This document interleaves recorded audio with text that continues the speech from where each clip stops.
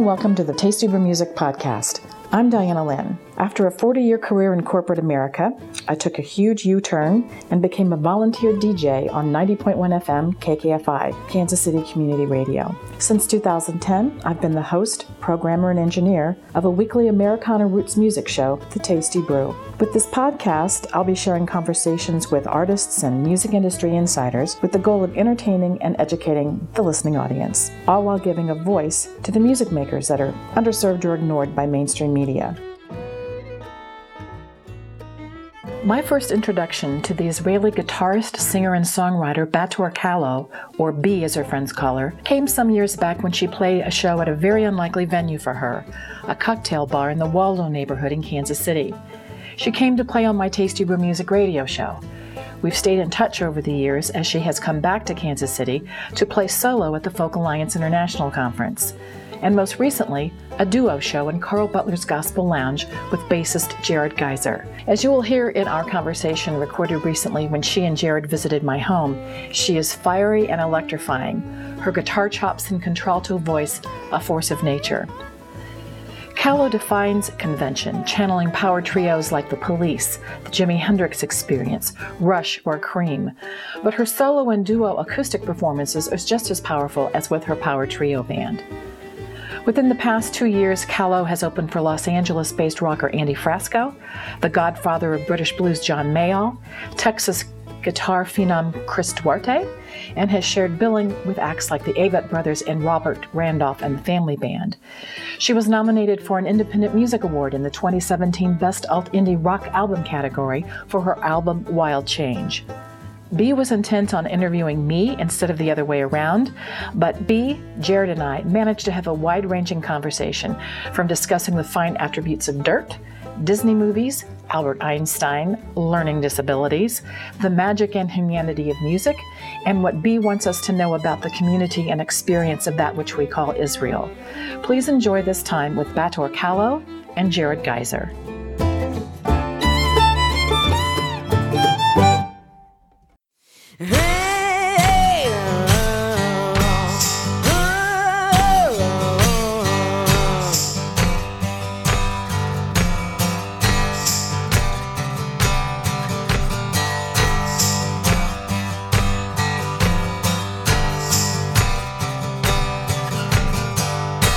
Ain't nobody gonna steal my thunder. Ain't nobody gonna stand in my way.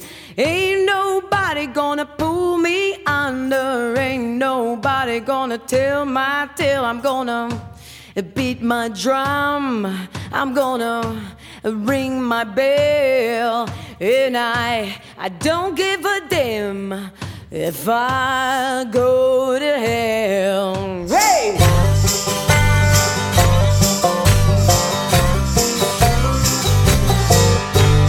There's something about old. It's not a smell of shit, you know. Mm-hmm. It smells of. I always was attracted to a mold smell, but a mold smell that you have, you know, under the ground when it's cold and a little wet, like a dank forest. Yeah, yes, like that. Smell. Yes. It's very primal. And I want to bite it.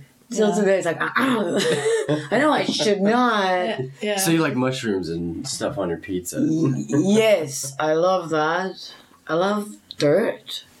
It just smells so. Yeah. I mean, There's a chef, and he actually infused the aroma of soil into this gel in one of his desserts. We had a restaurant here for a while that just closed called Black Dirt. Yeah. You probably ate there. And well, you know, they had these craft cocktails that infused smoke and and I love smoke the aromas and stuff. Volcanic ash and things like that into your whiskey. That's crazy. That's really cool. Yeah. Which is not far from our conversation about music, you know, and how you evolve. Yeah. Well, you do evolve, I think. You know, one of the things that But that's your foundations, you know, eating dirt. When you there was nowhere to go but up from there. I'm telling you. And I haven't really strayed that far from. I'm pretty basic in my culinary appetite, you know. I mean, I think we all are, but you know, those chefs are just can help it, but you know, it's all chemistry, you know. Well, he wanted to bring it, like, his whole thing was, it started out with just nostalgic sense. Like, he created, one of his first big ones was a ice cream that he blew cigar smoke into as it was whipping. Because he was like, at the time, everybody was smoking cigars. Like, all you the remember chefs smoking and stuff. cigarettes and eating popsicle? Yeah. You remember that? Or at the beginning, you start smoking, so you smoke with everything. You eat and you smoke. I like the pipe smoke.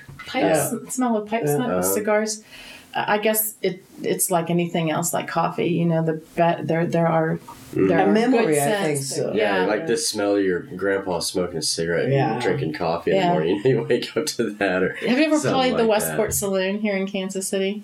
I have. There's like a large humidor in close proximity to that place, so whenever you first walk into it, you are overcome with the smell of cigar smoke. But there's no smoking or no cigars in that place. You're right. But the humidor that's close by is just kind of overwhelming. You grew up in Kansas? No, I am from Ohio originally, and my family on both sides emigrated to Ohio when it was first opened as a territory in America, before it was even a state. Nice. I'm from Irish and Scotch and Welsh immigration.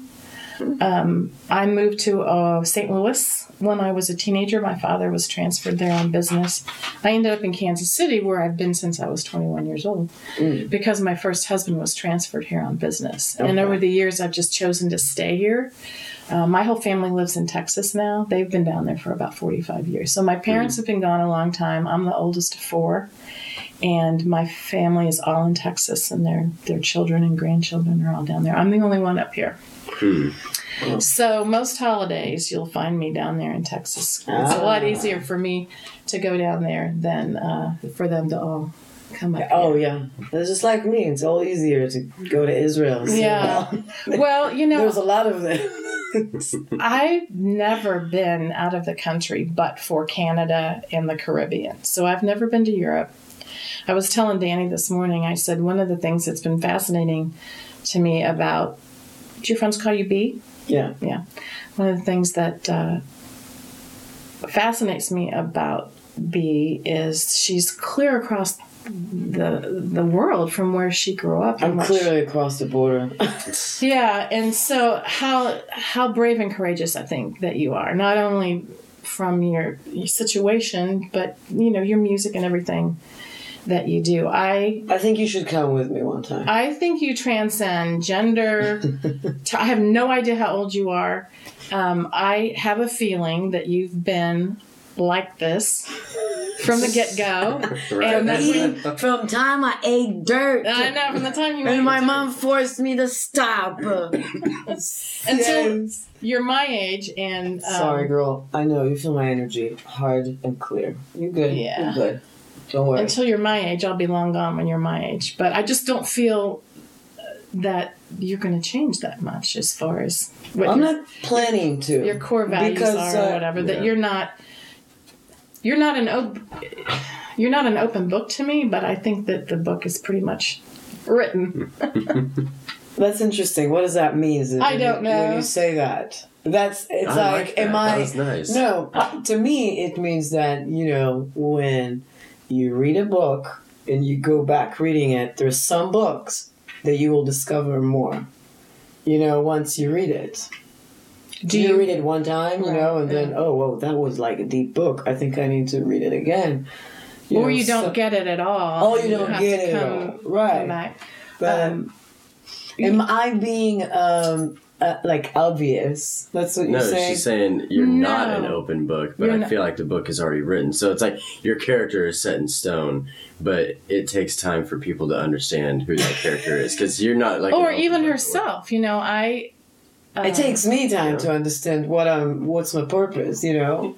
Well, one of the things I've heard you say in another interview is fight the darkness, guard the good. Which I think was that just jumped out at me like somebody was screaming in my ear. Really? Yes. Do you remember saying that? No. I mean, I wrote a song about it, Calling All Dreamers. Yeah. You know, I sing it. Well, that phrase just jumped out at me at this other interview, and I resonate with that. I feel like I have been fighting the darkness my whole... You do? Oh, yeah, absolutely. How does it feel? Is that like a... Exhausting. I mean, some days, I've always tried to keep a real positive mental attitude regardless of what's going on. But you also, I'm a Scorpio, which, one of the... My mom's a Scorpio. Supposedly one of that traits is that you're guarded to a certain point. You let people in to a certain point, and then there's the wall, and nobody comes in. Nobody gets past. You may think. It's like Frozen. Yeah. Have you watched Frozen? No, I don't. Come on! I'm derelict in my duties. If I ever have a grandchild, maybe I'll watch. I'm like going to bring it in one time and we watch it. My Disney era is The Lion King, and with my son, it was The Lion King and Beauty and the Beast. And with me, it was, Jungle Book and Fantasia and some of the older stuff. But the newer ones, like Little Mermaid and... Is that new? It's so old. I remember my father reading me that every night, Little Mermaid. Yeah. Probably for a couple of years, it was like repeating. He probably remember it by heart. But well, maybe it was whatever the message was in Little Mermaid he wanted you to get. Oh my God, my father read to me so many fairy tales, and later in the years, my father is a big follower or fan, I want to say, or just love. Einstein, and Einstein says, you want your kids to be smart? Read them fairy tales. You want your kids to be smarter? Read them more fairy tales. And I didn't know that until I was 61, probably. No, she says that she's talking to someone who's 68 and could almost remember 61. It's just, I'm searching for your face. It's just, there's a light. Yeah. I don't remember my parents reading to me. I wish they did, but I had my son pretty late in life. I was almost 40, and so it's still going. I read to him constantly. I think it's a generation thing. Yeah. Go to bed. Your generation. And he's still, to this day, he's almost 30 years old. He has several learning disabilities, so it's difficult for him to read. Oh, right. Yeah. But he retains what you read to him very well. But him processing the words himself is difficult. But do you read? Do you have time to read when you're on the road? No, I listen to audiobooks. Do you? But you read. Both. I read a little bit. Do you like to read? My brain, I'm like slightly dyslexic in a way where it's like, as I'm reading, my brain will supplement words before reading the full word. And so I always have to go back and re-look at what I just read because it didn't make sense the first time. I wonder if that's... My son has a learning disability they call it language cognition disability. And so he reads something and... Forget it right away. It's not dyslexia, but it's he just doesn't get it exactly. But then if you read it to him, if you verbalize it to him, he gets it. There's something about processing it from the written... Yeah. There's something lost in translation. Right. But if he hears it from someone else reading it to him, he gets it. And because I did a number of years ago, I was doing delivery for a pizza company, and I just started listening. I got into audiobooks a lot just because it was, so easy. You listen to the radio, you listen to music, you get burnt out on music within 2 weeks, and it's like the audiobooks. And so when I've got some time, I do read. I read on our last tour that we did. You guys are on the road. And by you guys, I mean generally the musicians that I talk to are in the car so much, and it's like they drive for a living is what they really do. They drive for a living. Professional drivers. And then you have this 2-hour window when you get to actually perform. But for the most part, you're driving. Should be a truck drivers and then do music too. But I met a guy like this. I tried to listen to an audiobook once when I used to make a regular drive to Ohio and back. Fell asleep? I not fell asleep, but I would be distracted and didn't realize that, oh my God, I'm going 95 miles an hour, or where am I right now? Am I in Illinois? I think this is exactly, it's interesting because I am full on dyslexic with papers and everything you want. Like, I'm like, it's really a fine line. It's not autistic, like you still can be in society and hide, but you are I've never met dyslexic people till I went and worked in a restaurant. It's a real weird, I don't want to say disability because that makes me disabled or something, but I can't okay, people ask me to write for them on the CD, you know, if you paid attention, because you've been around me a few times, I will always ask them how to write their name, so I'll honor them and their name, because that's important to me. But then I'll be like, okay, now it's free. It's free falling. I'm going to write it, and that's not going to be your English. Do you read music? I have the capability of reading anything I wanted to read or want to read, but does it make sense to me? Not very much. Does it, you know, do I need to take it slow? Oh my God, very slow, you know.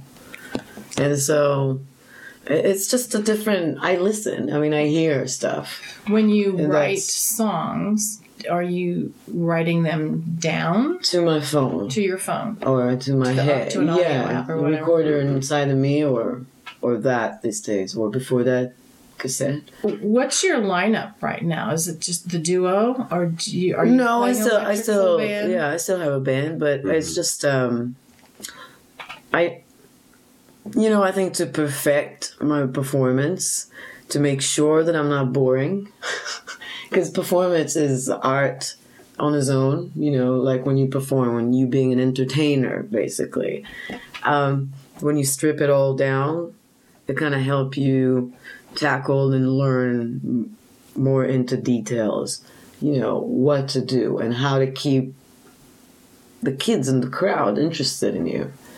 Well, I was interested. I mean, I was going to come see you regardless of what the lineup was, but I, you know, being more in the so-called Americana bluegrass country roots vein in the programming of my show, I was interested in an acoustic setup because I hadn't seen you that way before. It's always been kind of balls to the wall, you know, rock and roll and blues, which I grew up on and which I love. But I think by diversifying, as it were, the lineup, you're opening up yourself to more venues and more. I think so too. I decided to go that way too because there's a lot more places for you to play in Kansas City, I believe, if you're acoustic or at least do some acoustic rather than totally electric, you know. It's been amazing, the transformation in the music scene here in Kansas City in the last 5 years, especially, well, most certainly since I've been on the radio. There's all kinds of places to play. And the house concert. Oh, a house concert. The house concert thing has gone from, I mean, I've done them myself, and we're doing kind of a series now. Tomorrow will be our second one. We take over Mike Kelly's West Cider restaurant and open it up at 10 o'clock in the morning and have an artist come in and play from 10 until noon. We have Bloody Marys, biscuits and gravy, and breakfast tacos. Come on, where are we going? And it's a listening. We did our first one last month, and oh my God, they were waiting for us when the doors opened. And it was full, and we were gobsmacked by the reaction. And so the second one is tomorrow. And I get up at the beginning and I announce this is a listening room today for the next 2 hours. If you've got to talk, take it outside. Turn your phones off. If you must talk, keep it down to a minimum. And they play 2 45-minute sets, and then we're done. And go do your day. Right, and they're paying for tickets? Right now, Danny and I and one other person are paying the musicians ourselves personally. And then there's no cover, and the bar is doing box office business. And I think what we're gonna try to get sponsors for to pay. And we pass the tip jar, and you can sell merch in 2 hours. Well, the tip jar usually in cases like that is supposed to work really good. Right? It does, because we don't just let it sit there. No, we pick it up and take it around. Yeah. Like they do at church. I was going to say it's at the offering. It's the offering.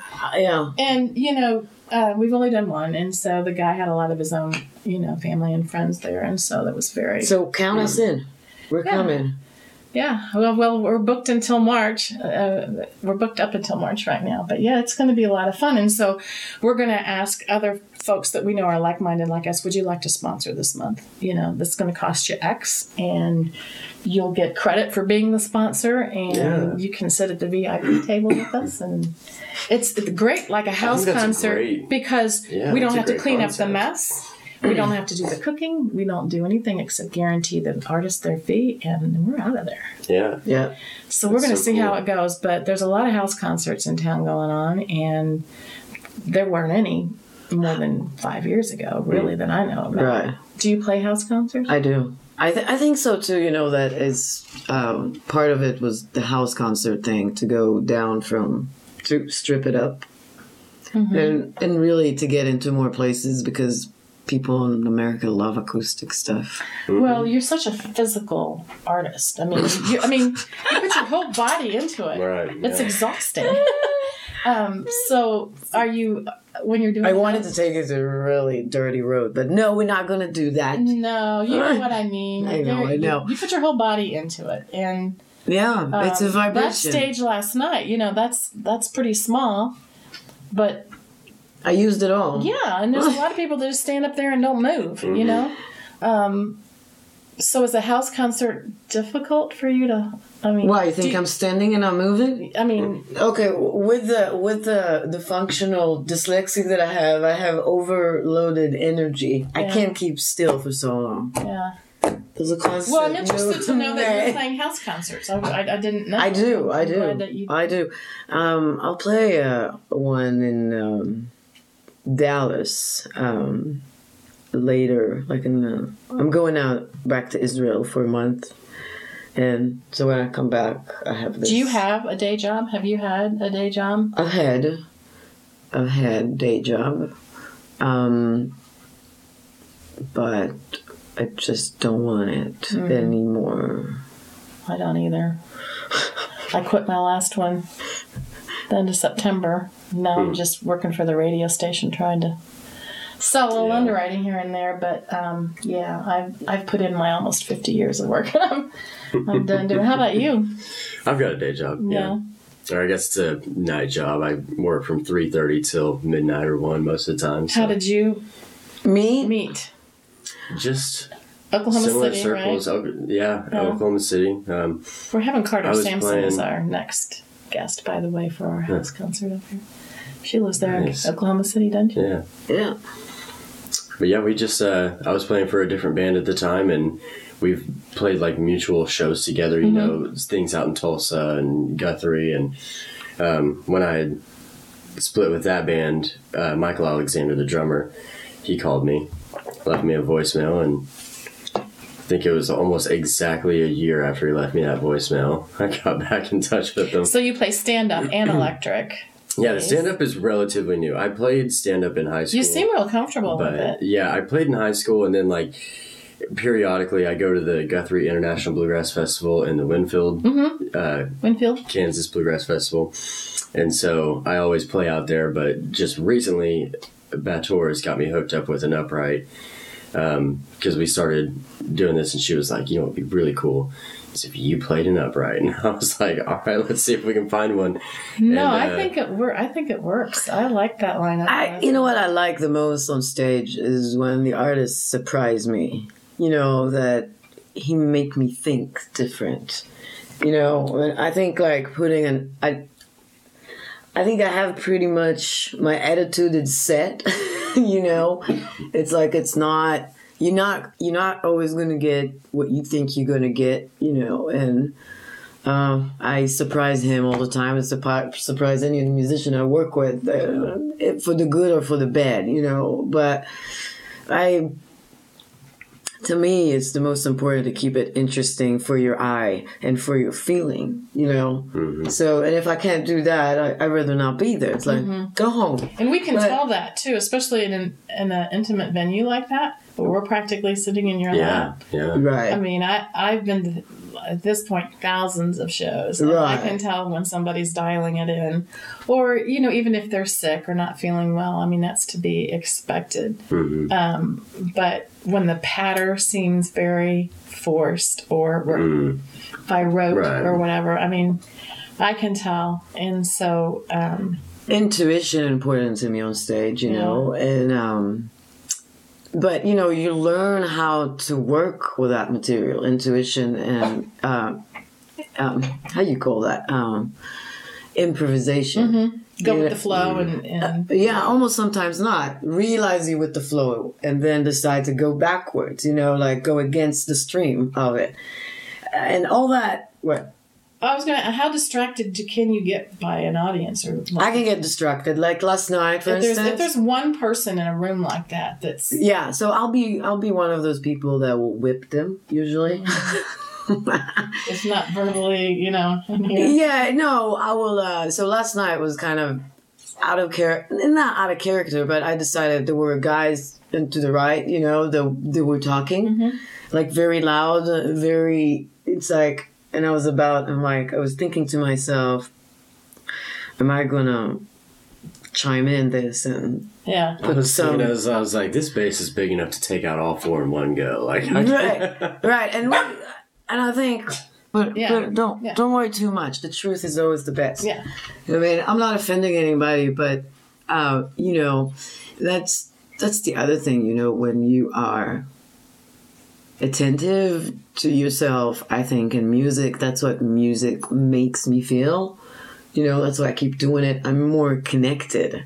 Does that make sense? Like more connected. People call it universe. People call it God. There's more than what we see. I think it's what makes us human. It's what differentiates us from the other animals. They can't do. No, I think they just do. They're here. They know what they're supposed to do here. And when they've been sent on a new mission because they need to start talk to a human, they support us in every corner, So, but it's just, kind of talking music. So I think it's a path, I think we all choose something to be professional at. And once you decide to be professional at something, it becomes like a spiritual way, a guiding way. You know what I mean? It's like it gives you strength. It brings all your body cells to the right place. No, I think it's what has saved me doing this. There you go. There is a space above my fireplace. Sometimes I can get there only if I find a fairy trail. We're calling old dreamers. Minute after midnight, long after the sun went down, I saw the trees dancing in, singing to the moon and sun. We're calling old dreamers. We're calling old dreamers to save the day. We're calling old dreamers to chase the dark away. This bears no relation to what I did for over 40 years in corporate America. I think you told me a little bit what you did, and it was so distant from that, and you're so good. I was risk management. I calculated risk in real estate transactions. Good job. I closed commercial real estate transactions. You were trying to fit the mold, right? As to say here. Well, that particular industry allowed me to use a lot of different skill sets. I mean, there was a lot of math. There was a lot of risk management. There was a lot of psychology. I mean, it was a good way to make a living, and I made a living, and I provided for myself as a single parent. And I'm not bad mouthing it, but always the music and the support of it has been below the radar. And I went to a house concert once with when you were still working in the industry you were working in? No, this was about 4 years ago, and so I was kind of straddling it. I was doing a little bit but not much working, and everybody in the room was music industry related but for me and my friend, and I felt like such an interloper, like I was a poser. I had no right to be there. And I was kind of trying to articulate that, and one of the guys that was in the music industry sitting next to me in the audience said, look, this is a holy trinity. The musician or the artist divines or seeks inspiration and gets it, creates the art. It's up to them whether they want to release it out into the ether or not. But it doesn't go anywhere unless there's patrons and people like you to support it. It's stuck. And so don't feel bad or that you're not a part of the equation, because you are. And I just never thought of it that way. And it was kind of a connect the dot moment. And I felt, okay, that I need to do more. I'm just kind of doing it half-assed right now. And so I would like to do more. So, the podcast is an outlie of that. I volunteer on the radio. I don't get paid to do any of this. I spend my son's inheritance doing this kind of stuff. But I would like it when I like an artist or when I feel that they have given me value, I like to try to get the word out about them. That's interesting that they give you value.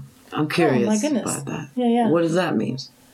I think that... What is the healing part you think about it? The conversations you get to actually, because you're a very good interviewer. I appreciate that. I just think that anything that makes me or anybody feel a little bit more human and connected, that I like that. And you like to feel human?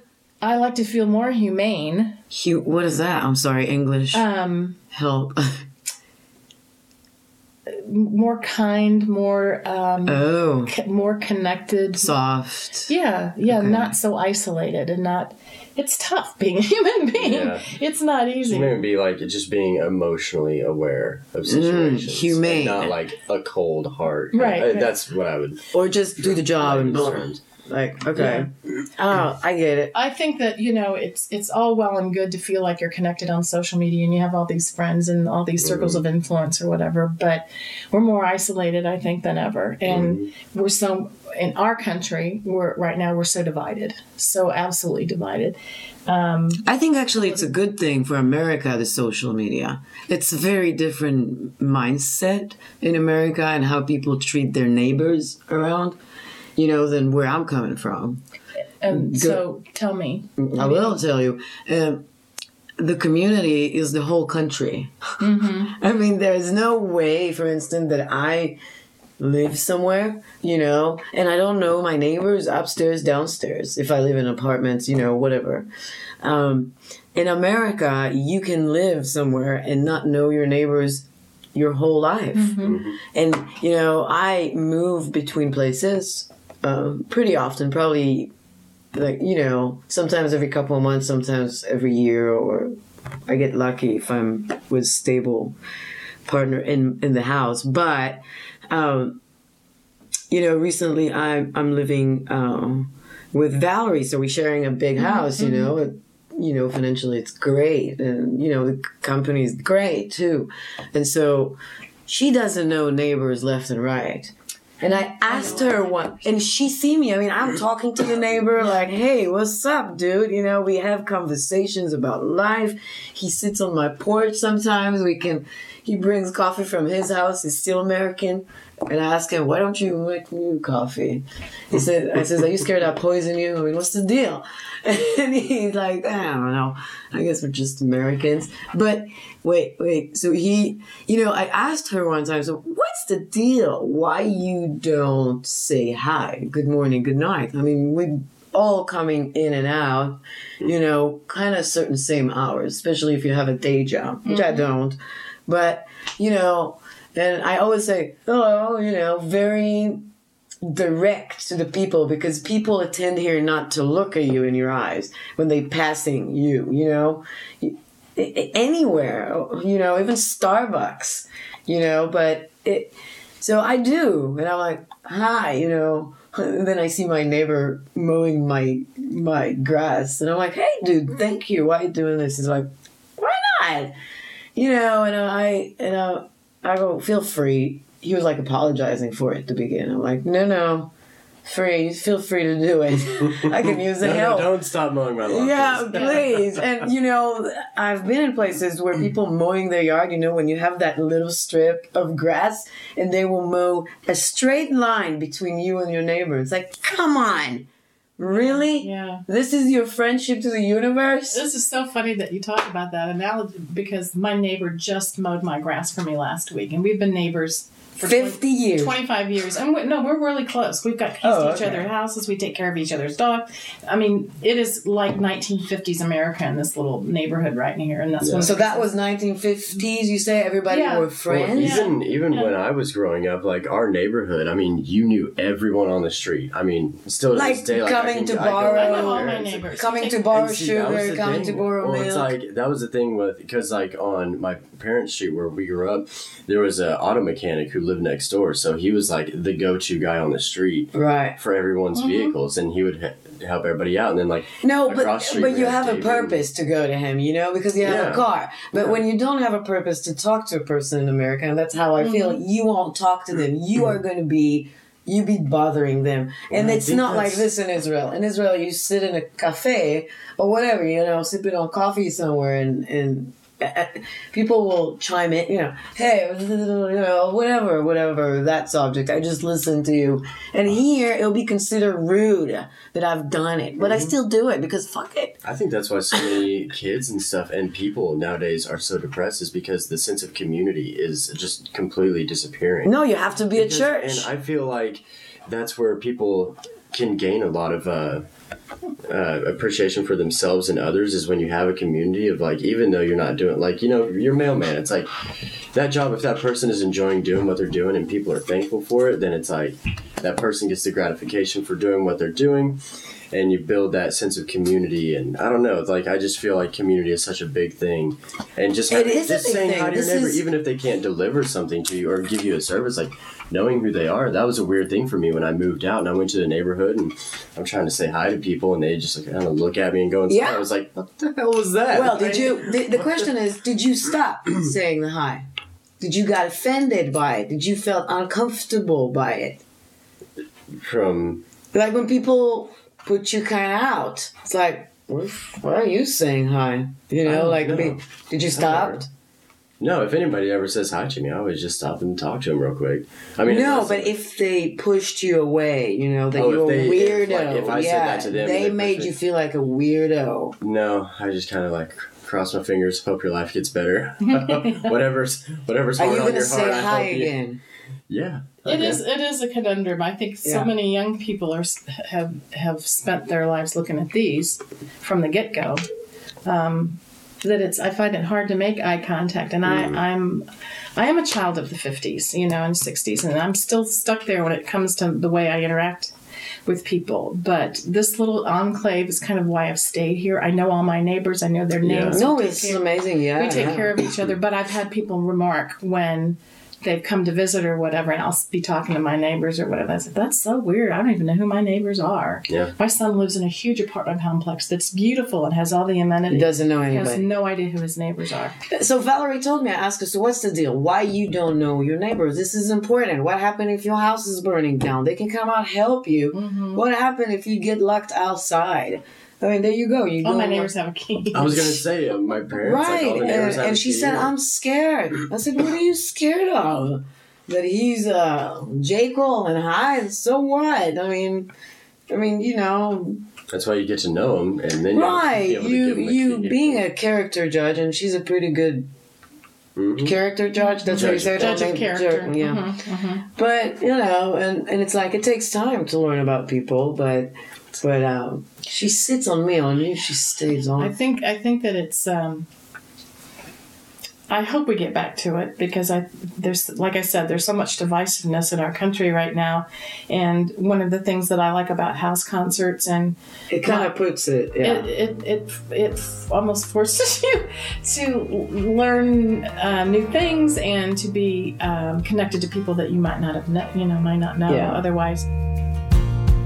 I feel like I am stuck in the middle of a crossroad. I lost control, fell in a black hole, yeah. I had a pair of wings that you gave me such a long time ago, long since gone. Moments of regret are the moments we protect, yeah. Tonight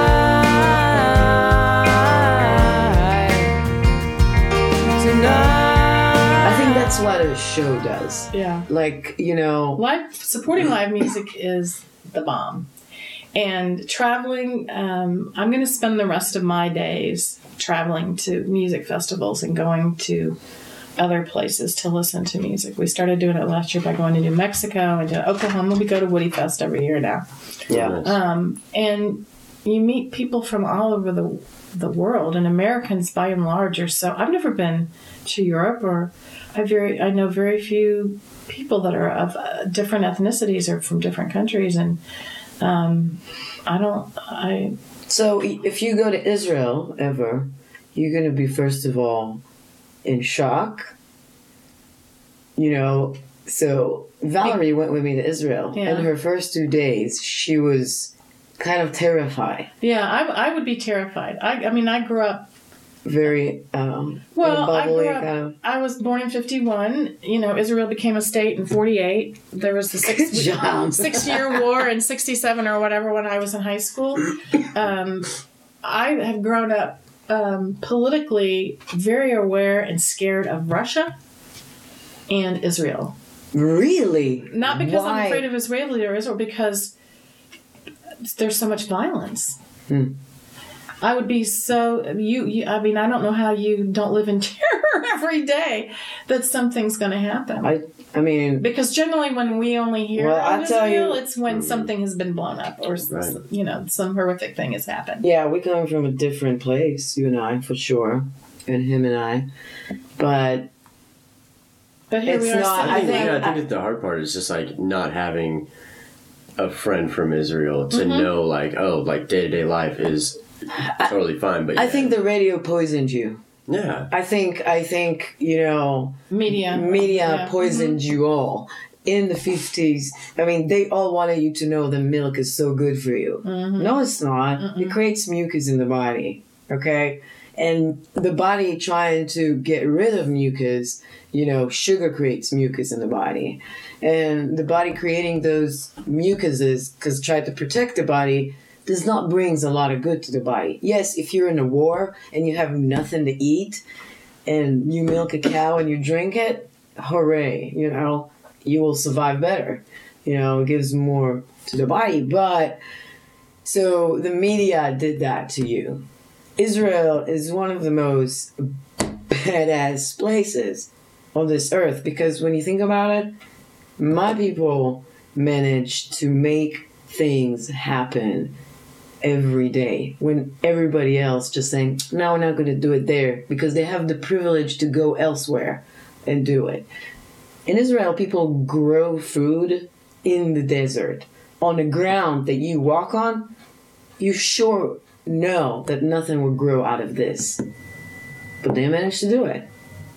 You know? So I am very aware where I'm coming from. And, you know, and then you're going to ask me now, but why did you left? No, I know why you. I mean, I think Why you know? Well, I think what I've read in the media You see? is because of your education and applying for, I guess, a program, and I could go back there and but do you what could I have did. gone anywhere probably. Right. I was, my heart was longing for something else, you know? And No, I think it's very, very brave. You know, my friends that back in the day became exchange students and went to other countries right. and spent their junior or senior year. I just am so envious of that, and so you know, wondered how my life would have been different. My best friend here in town is a woman that chose to stay here. That's German and French. Her father was German. Her mother was French. She's from Strasbourg. She's Alsatian, and she's chosen to stay here for her adult life. And she is a constant source of inspiration for me and education as well, and opening up my eyes to all kinds of music and art that I would not have if it wasn't for her. So I think that I think it's a journey, and we're all in different parts of it. I'm on my second mountain, what I would call my second mountain. When you're young, you're going up that first mountain, trying to figure out how you're going to make money and how you're going to make a name for yourself and build a career and have children and all that kind of stuff. And then you have valleys. You always do. There's some horrific thing that happens, life changes or whatever, and then you get to go up the second mountain again and hopefully figure out what your true purpose is or what your true joy is and be able to pursue it. And that's where I feel like I'm at right now. And it's just a joy to do it. Yeah, I hope I'm around another 20 years. I think I'm hoping. But these conversations that I'm having with artists that are, some that tour all the time, real road dogs, never spend the same, more than 1 or 2 nights. That's one. There's a lot of community where they stay in their community and play on the weekends or whatever, and have a regular job or whatever. How far afield do you go from Oklahoma? I've only seen you here. I know you still live in New York. We went to Montana, which I was looking forward for that. And do you have a booking agent? No, I have a Valerie. I'm looking for a booking agent if you're here about somebody. But I really want to be more and more out. It's, I have this eternal need to move forward, and I kind of like if somebody tried to slow me down, I have to say thank you, but no. Do you feel you're a collaborator? Do you co-write? I am collaborate when I'm being respected. My thoughts are being respected. My idea being respected. Because if there's no respect, I can't work. But yeah, I'll gladly will collaborate. I've not collaborated a lot writing, but it will happen. It will happen. Do you feel an extra burden being female and fronting the band? Yeah, actually I am. I mean, to me, it's like being Ginger Rogers and dancing, having to do everything Fred Astaire did. But I don't know what's with men around here, but a lot of men around here are in a need for a mother all the time, and it's and it's like. Aren't we all? I want my mommy. No, but when you have a boss that is a female, and it's not a boss, and you don't want to call yourself the boss, but you're doing a job. I mean, it can be a party. I grew up in a family that is artist. All right, I have an uncle. I want to say an uncle that he is one of the first big rock and rollers in Israel. Yeah, really famous. I think this is part of why I left Israel too, because I could not bear it anymore that I'm just covered with the blankets of them. I'm like, leave me the F alone. I do not want that anymore. And you're associated with the blah blah blah. That's your grandpa, and so. So are you researching on me as we speak? I'm gonna take a picture with my dog. Oh my God. That's what I did. But it's I've watched them through my entire life, and I didn't know actually that's going to be a big step in my, a big lesson that I was learning, and I didn't know it.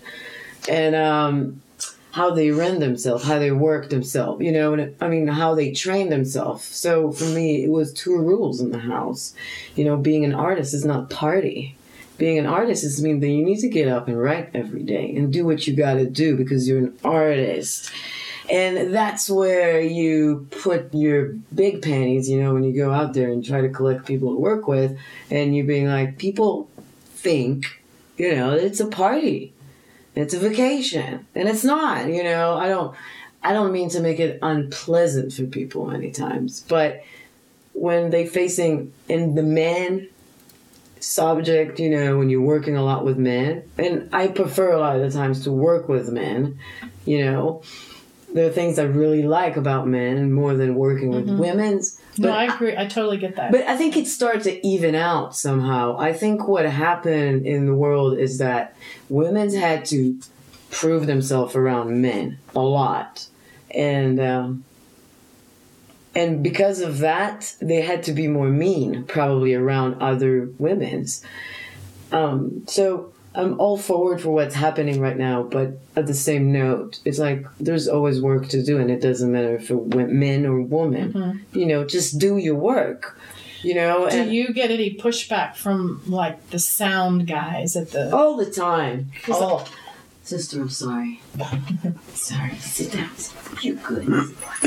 All the time, because it's like what I've watched it. I've been at sound checks. I let him a lot of the time. I let Jared a lot of the time take the face of, you know, tell him what to do. And I'll go to Jared and tell him what to do. Just if I can avoid sometimes confrontation, things. Yeah. No, I don't care. Then, you know, they just get offended more by a woman.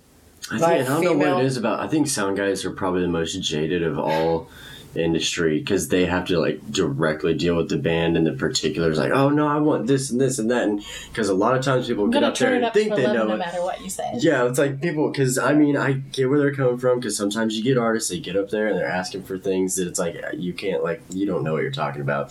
Could I have a little more of that acoustic in my monitor? Yeah, please? and when they see, I get it that sometimes people are not. Well, when they see Batur, they just think, okay, well, she's this girl, and then like the language barrier, they don't understand that she's not from here. And so, because like most white people, if they see another person with like white-ish skin, they're like, okay, they're white. And so a lot of times when you're talking to them, they think you're just being an asshole over the microphone. So I saw it happen when we were, I can't remember where we were playing, but this guy was like, he was taking it the whole wrong way.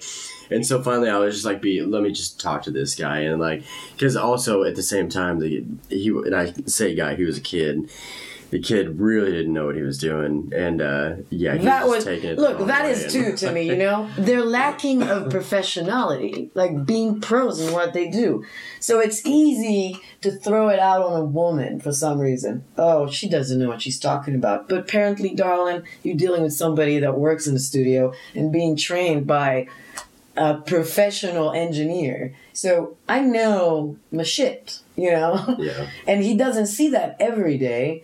But, you know, how do you prove him wrong? It's a constant of a proving situation. Does that carry over to venue owners as well? Everywhere. Yeah. Everywhere and everything. It's a dynamic of sexuality and sex. Sorry, but it is. I'll be a liar if I say it's not. It's a dynamic of who named the number. Oh, you think of yourself too much. You think you're that good? I mean, I'll show you. You know, there's always that. And the stupid thing is that you, Arma Darling, try to bring to your venue good acts. And I'm a good act, you know, and I won't back down from what I'm bringing. You can tell me I'm like this, I'm like that, but at the end of the day, I'll bring you a story and I'll bring you a time of their life. You know, the people that sits there, they're not going to be bored by me.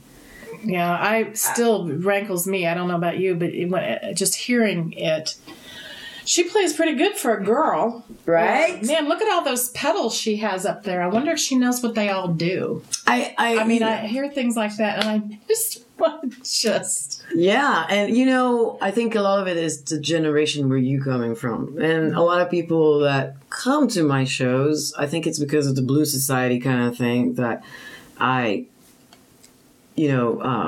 Went out of, but, you know, I didn't stop kind of the relationship I made in the Blues Societies. That is, the ages that I think attracted to my music are the late 20s and all the way up, you know, because I guess I'm an old soul, you know, and I've been around the block more than a few lives. Well, I think that you pay homage to those artists in your work. I mean, I grew up with Led Zeppelin and Jimi Hendrix. Right, but then I play 80s and then I play, you know. Yeah, I don't... music is music, you know. Good song will vibrate for lifetimes, you know, and... It is what it is, and you know I'm learning how to. It will sound really bad, but it might sound really good. I'm learning how to make it work for me. You know, when people wants to talk to my sexuality, I might give them parts of it, but then they need a little slap. You know, it works out just fine because people. You know, most of people loves to know that they're standing in front of somebody that is strong. Fight the darkness, guard the good. That's right. All the time. And, you know, a lot of people making mistakes when they try to be so good. You know, I bend over so many times. Don't I deserve all that now? No. You don't. Because you let people take advantage of your light, you know? And part of it, I think, in the journey of life is to learn how to stand up for your truth. And your light is being guided by the truth. And so if you don't stand up for your absolutely not compromised truth, I think you might get places. But it's scary as shit sometimes. Oh Lord, I ran so far, I was looking for me.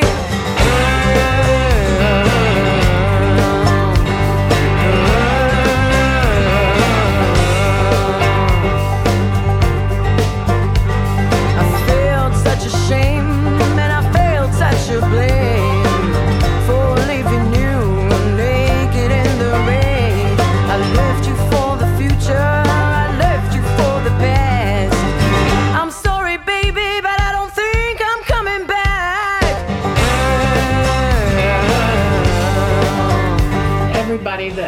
Everybody I talk to is an independent artist. They're doing everything themselves. They've not been with a record label. They will probably never be with a record label. What do they do for you anymore? Anyhow, it's the business of music is in total chaos right now. Oh yeah.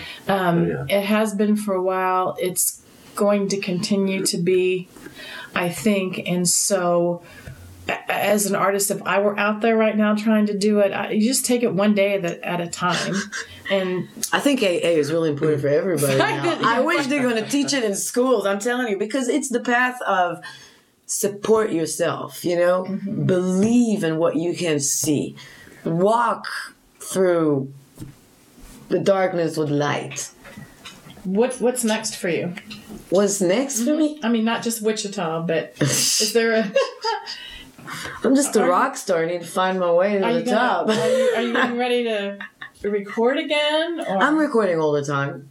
I'm working in the studio in Tulsa. I work, I've been a student of a guy. His name is Michael Block. And, he's mentoring me. A student? Yeah, he's teaching me the art mm-hmm. of engineering.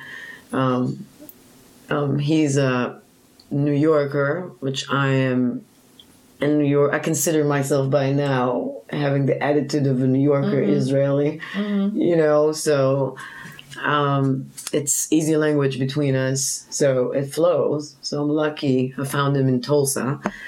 The Tulsa music scene is pretty vibrant. You think so? From where I sit, I love them Tulsa boys, you know. Right. There's not enough women. Again, it's what you get on the, you know, in these days, what you get on the computer, what comes first. But mm-hmm. There's so much more than that kind of style in Tulsa, honestly. So much more than the Americana. Look, this is what it's for me. When I go to a show, I need to see something that fills me up. You know, takes me places. Take me on a ride. Mm-hmm. You know, that's how I feel. Take me on your boat now. Who do you go see? What? Who do you go see? Over there? Yeah, when you have a night off and you're going to go see a show? Don't ask me that. It's no? bad. I can't ask you that? All right.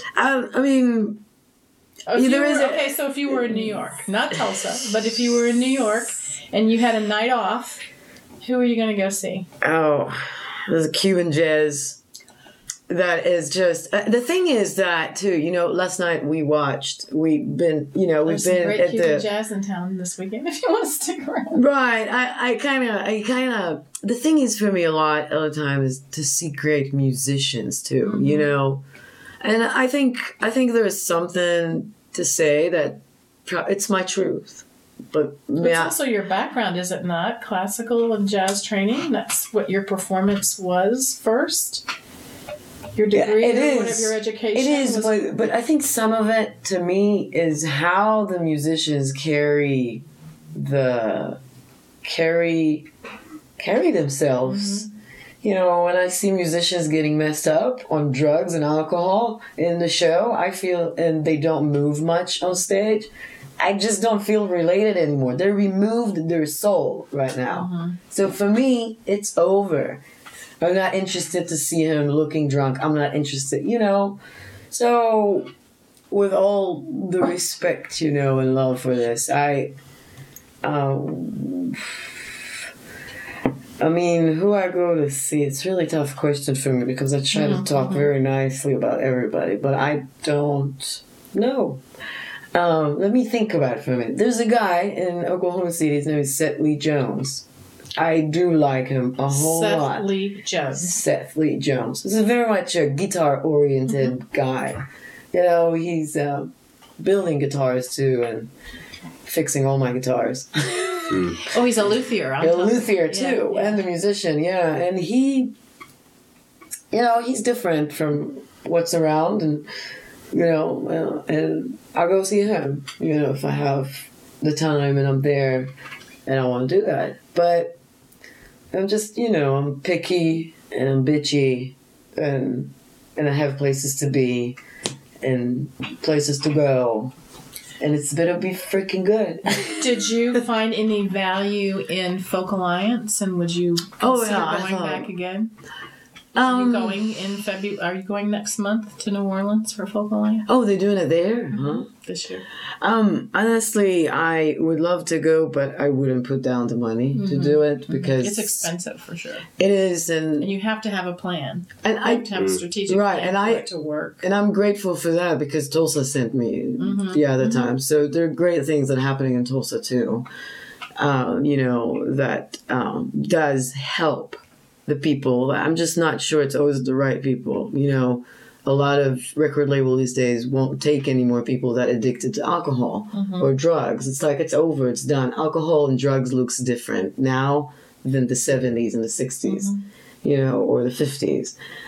So, back then, it used to. We just talked about it in the car.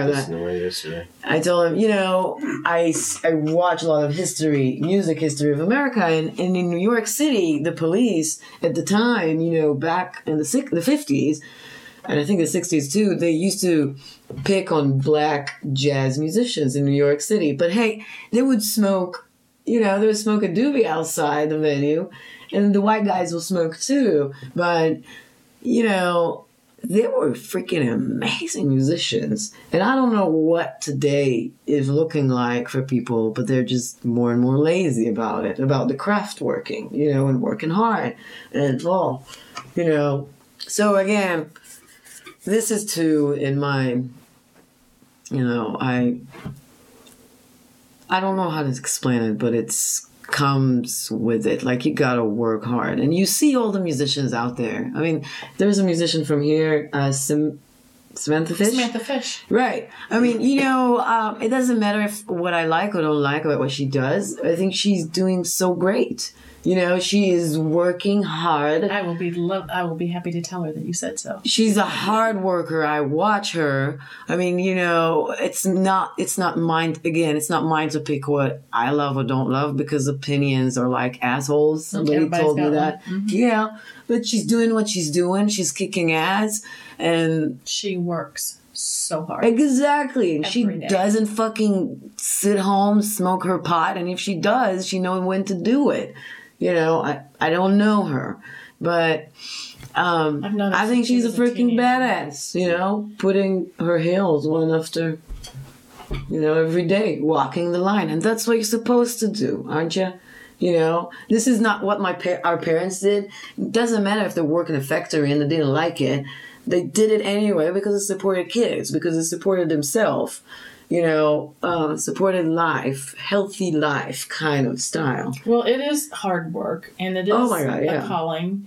I have musicians stay here with me all the time. Me too. I see them get up in the morning, and the first thing they do are they're firing up their computer and they're starting their emails, and they're talking to the booking agents, or they're working on graphics for a poster or something like that. It is a 24/7 job. It is not all...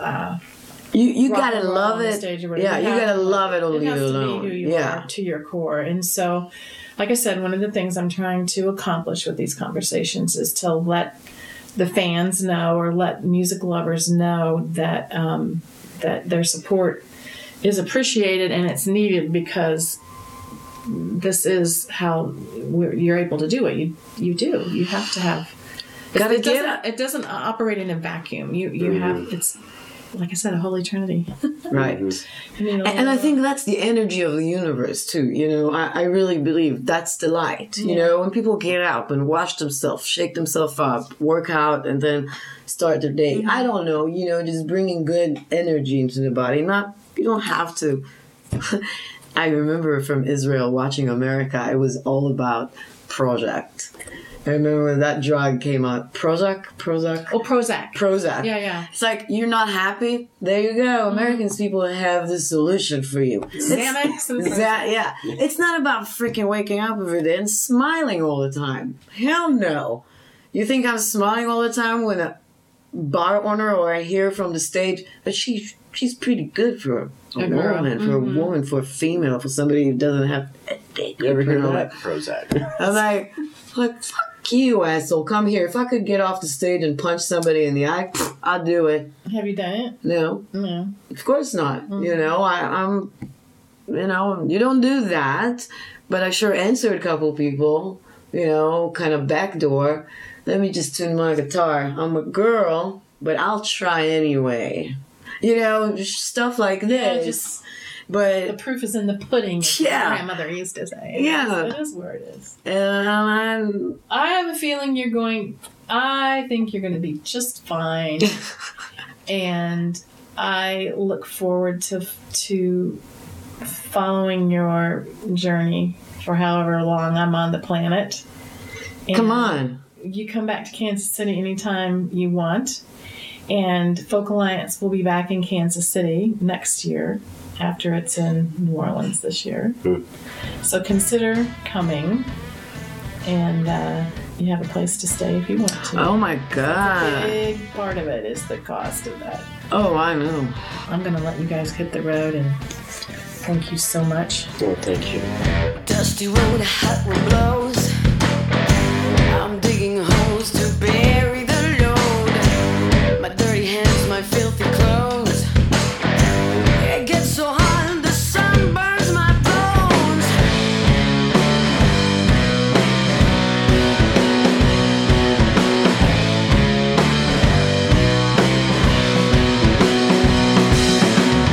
Like the river runs free, I need one change. Like the river runs free, I need one change to carry me.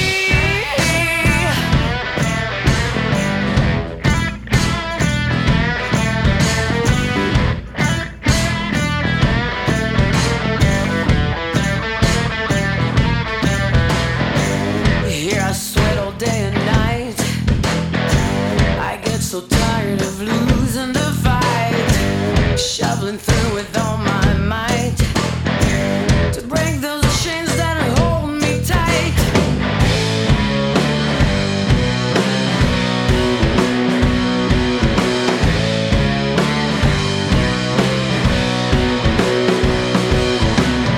Like the river runs free, I need one change. Like the river runs free, I need one change to carry me.